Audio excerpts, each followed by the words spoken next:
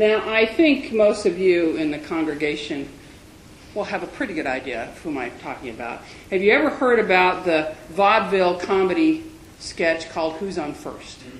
You know, Abbott and Costello are the ones who made it famous. And what it's really about is Abbott, who came across as the more intelligent of the two, he's trying to explain to Costello the names of some players on a baseball team. Now, there's a little part in the beginning that you usually don't hear in the skit where they're having a conversation about how odd the names are. And so that's the setup for it. And what happens, though, is that the names of the players are misunderstood or easily interpreted as meaning something different. And it kind of goes like this. Abbott says, well, let's see. We have on the bases who's on first, what's on second, I don't know who's on third. And Costello said, that's what I'm trying to find out.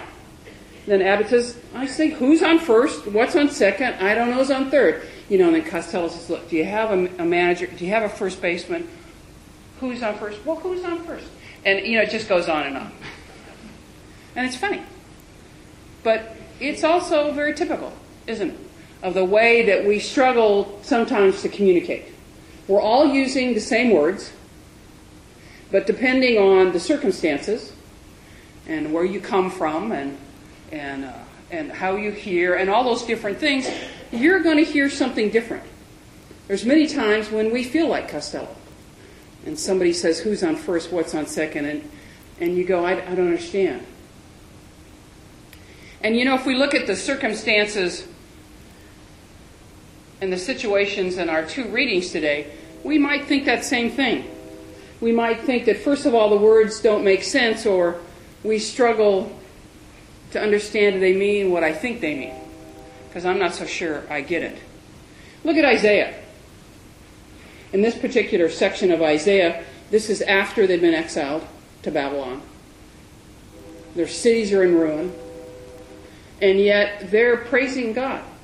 They're expecting this banquet. They're expecting this covenant and rejoicing that God is going to deliver them.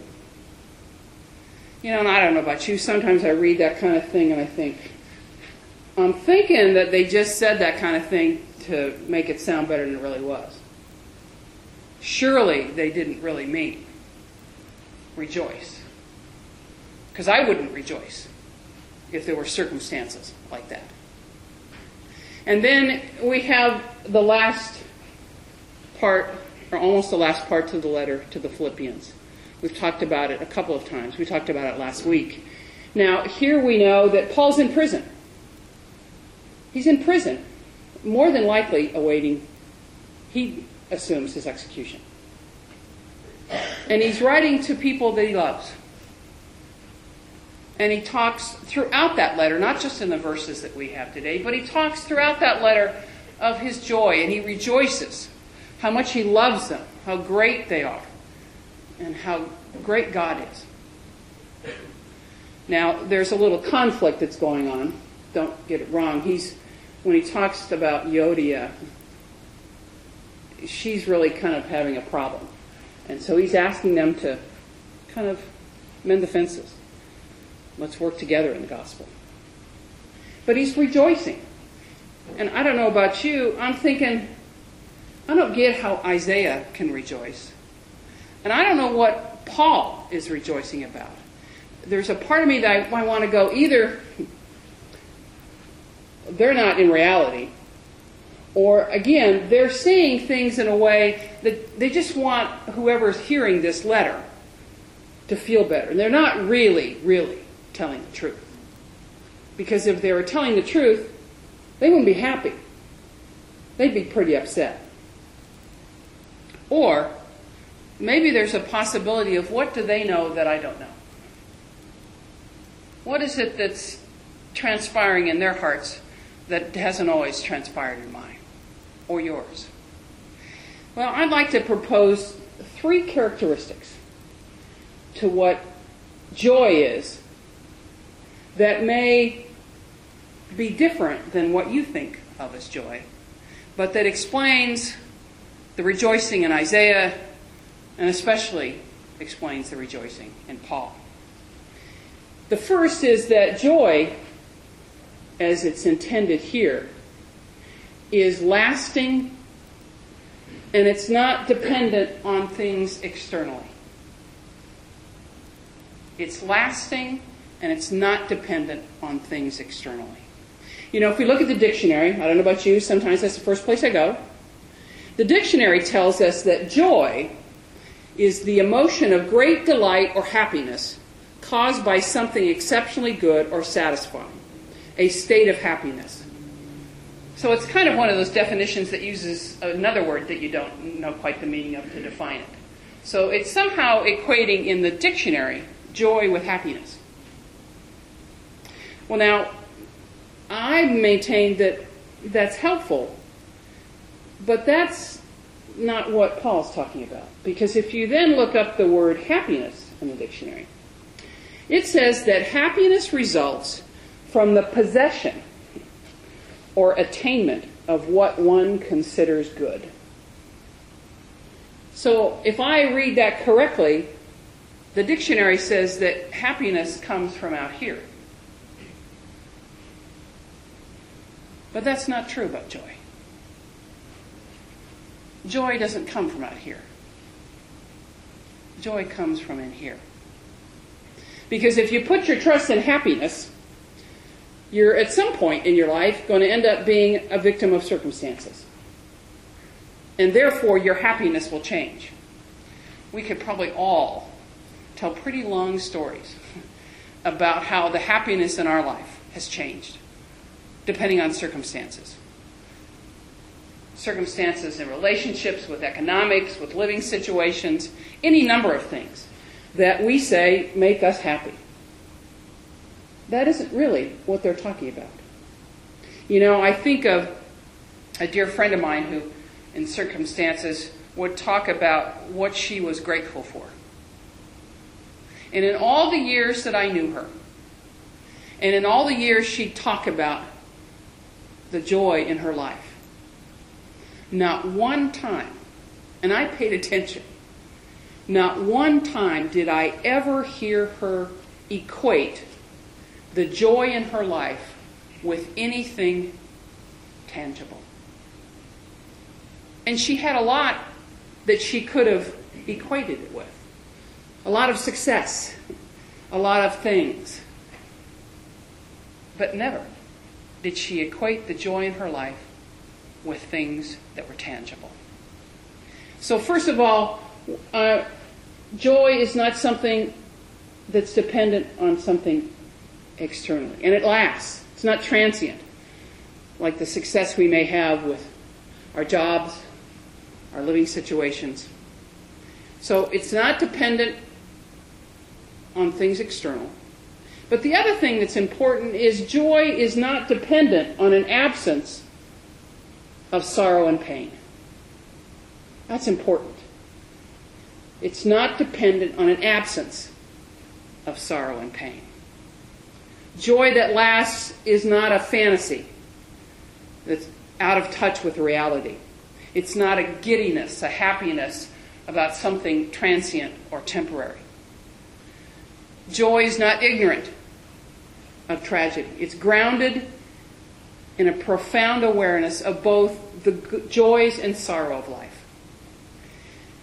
You know, these last few months we've had what seems like endless stories on the news of people in floods and hurricanes and storms that have lost so many things that we call happiness. Everything taken from them. And I don't know about you, there's been times when I've sensed their ability to communicate the joy that they have.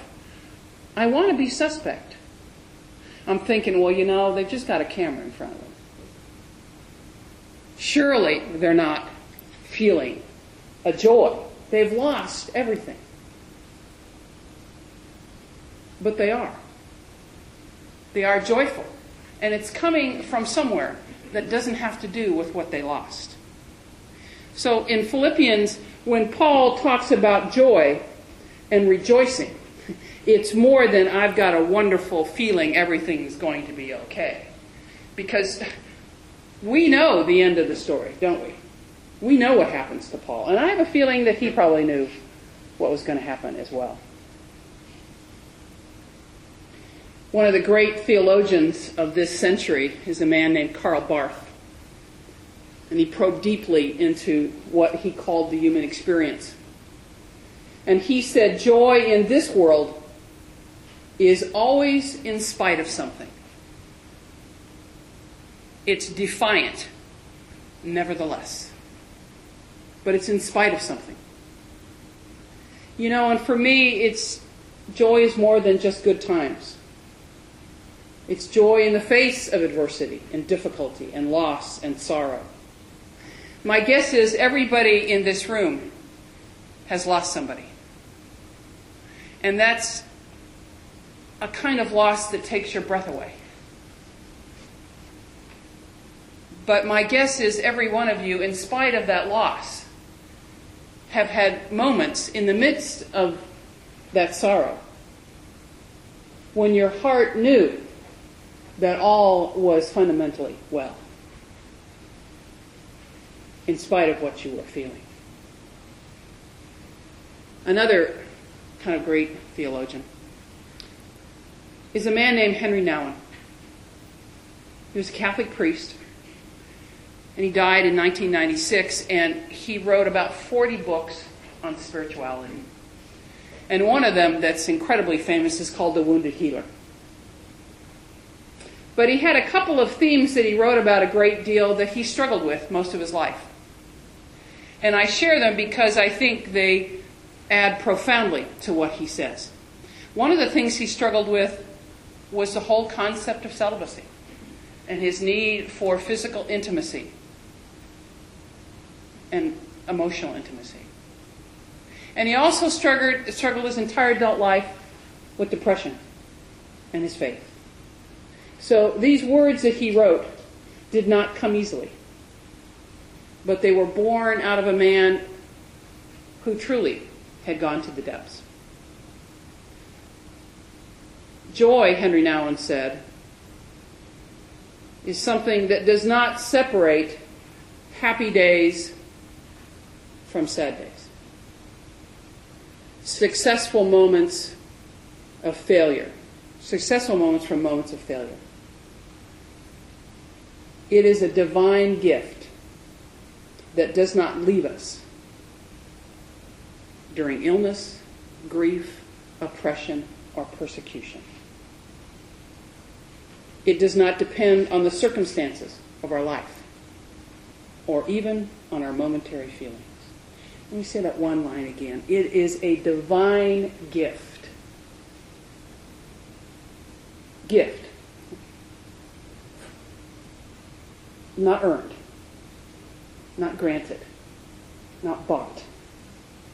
A gift that does not leave us. A divine gift that does not leave us.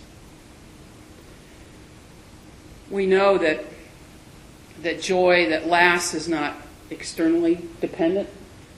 We know that joy that lasts is not dependent on the absence of sorrow and grief. So we know two things that joy is not. So what is joy if it's not those two things? I propose that joy that lasts is rooted, grounded, and cemented in our experience with God, in our experience with the divine. You know, in the New Testament, there are 3 categories of words that can be defined as rejoicing or joy. And of course, that's the nice thing about Greek. They actually have multiple words, meanings for things. We're a little limited in English. That's why we struggle. What's joy and what's happiness?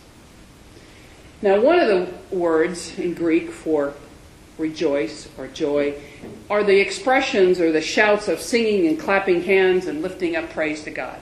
We know that one. A second one is a group of words that identify outward expression of kind of an inner feeling.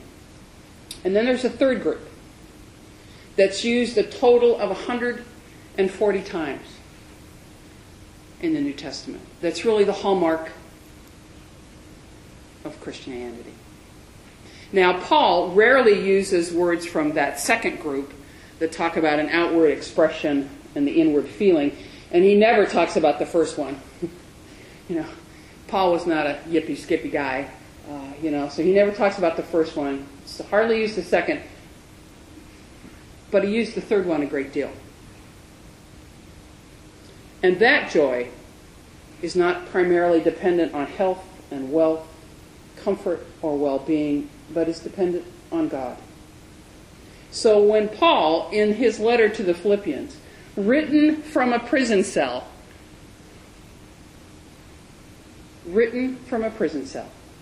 he was describing joy that was more than a good mood or an expression. It was more than a state of mind. It was more than a feeling of happiness.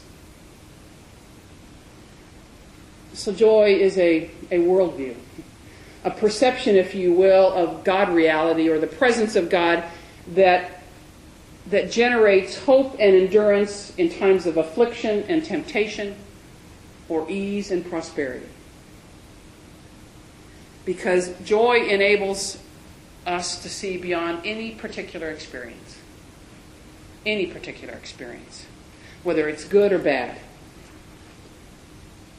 and instead to be gracious and know that God is there. Have you ever had one of those moments? I know you have, because I know I can't be the only one in the room that has. Have you ever had one of those moments where you have this sense of joy that you cannot articulate? And you know that you are one with the universe, with God at that moment. And you can't say it was about this person. You can't say it was about the weather. You can't say it was about what you just got. It just comes out of nowhere, seemingly out of nowhere. And you know a joy that almost, or probably in my case, does bring tears to your eyes. You cannot explain it, but it's real. That's what Paul's talking about. That divine gift that we all can access if we choose. So that's why the Bible does not say rejoice in circumstances. The Bible doesn't say that. Rejoice that you've lost everything. It says rejoice in the Lord or rejoice in God. Because it's that divine connection that brings that feeling in the midst of any experience. And since God's presence and steadfast love never changes, the Bible also says, rejoice evermore. Rejoice evermore. So joy is not externally dependent. Joy doesn't exist just in the absence of sorrow and pain. But joy is rooted and grounded in the God who is eternal. A divine gift given to all. And so if we are to be clothed in rejoicing, what does that mean? Well, that's a good question. When you get dressed, that's an intentional act, isn't it? You got to select what you're going to wear, and you gauge the temperature, and you put something on. And you do it to cover yourself, to protect yourself. I remember at a certain period in my life, I was having a really hard time, and I was trying to make some changes in my life.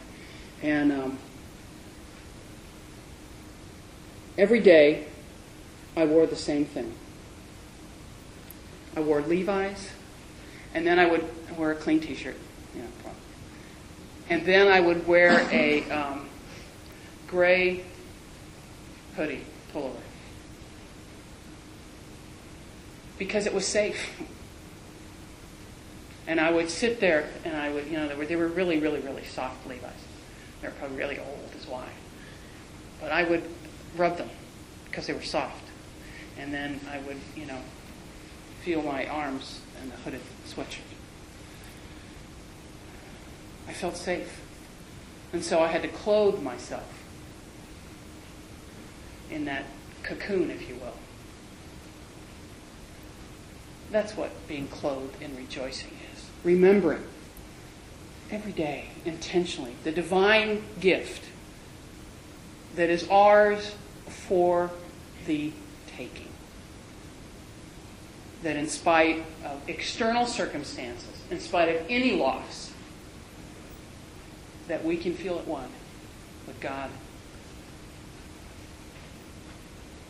and each other. Amen.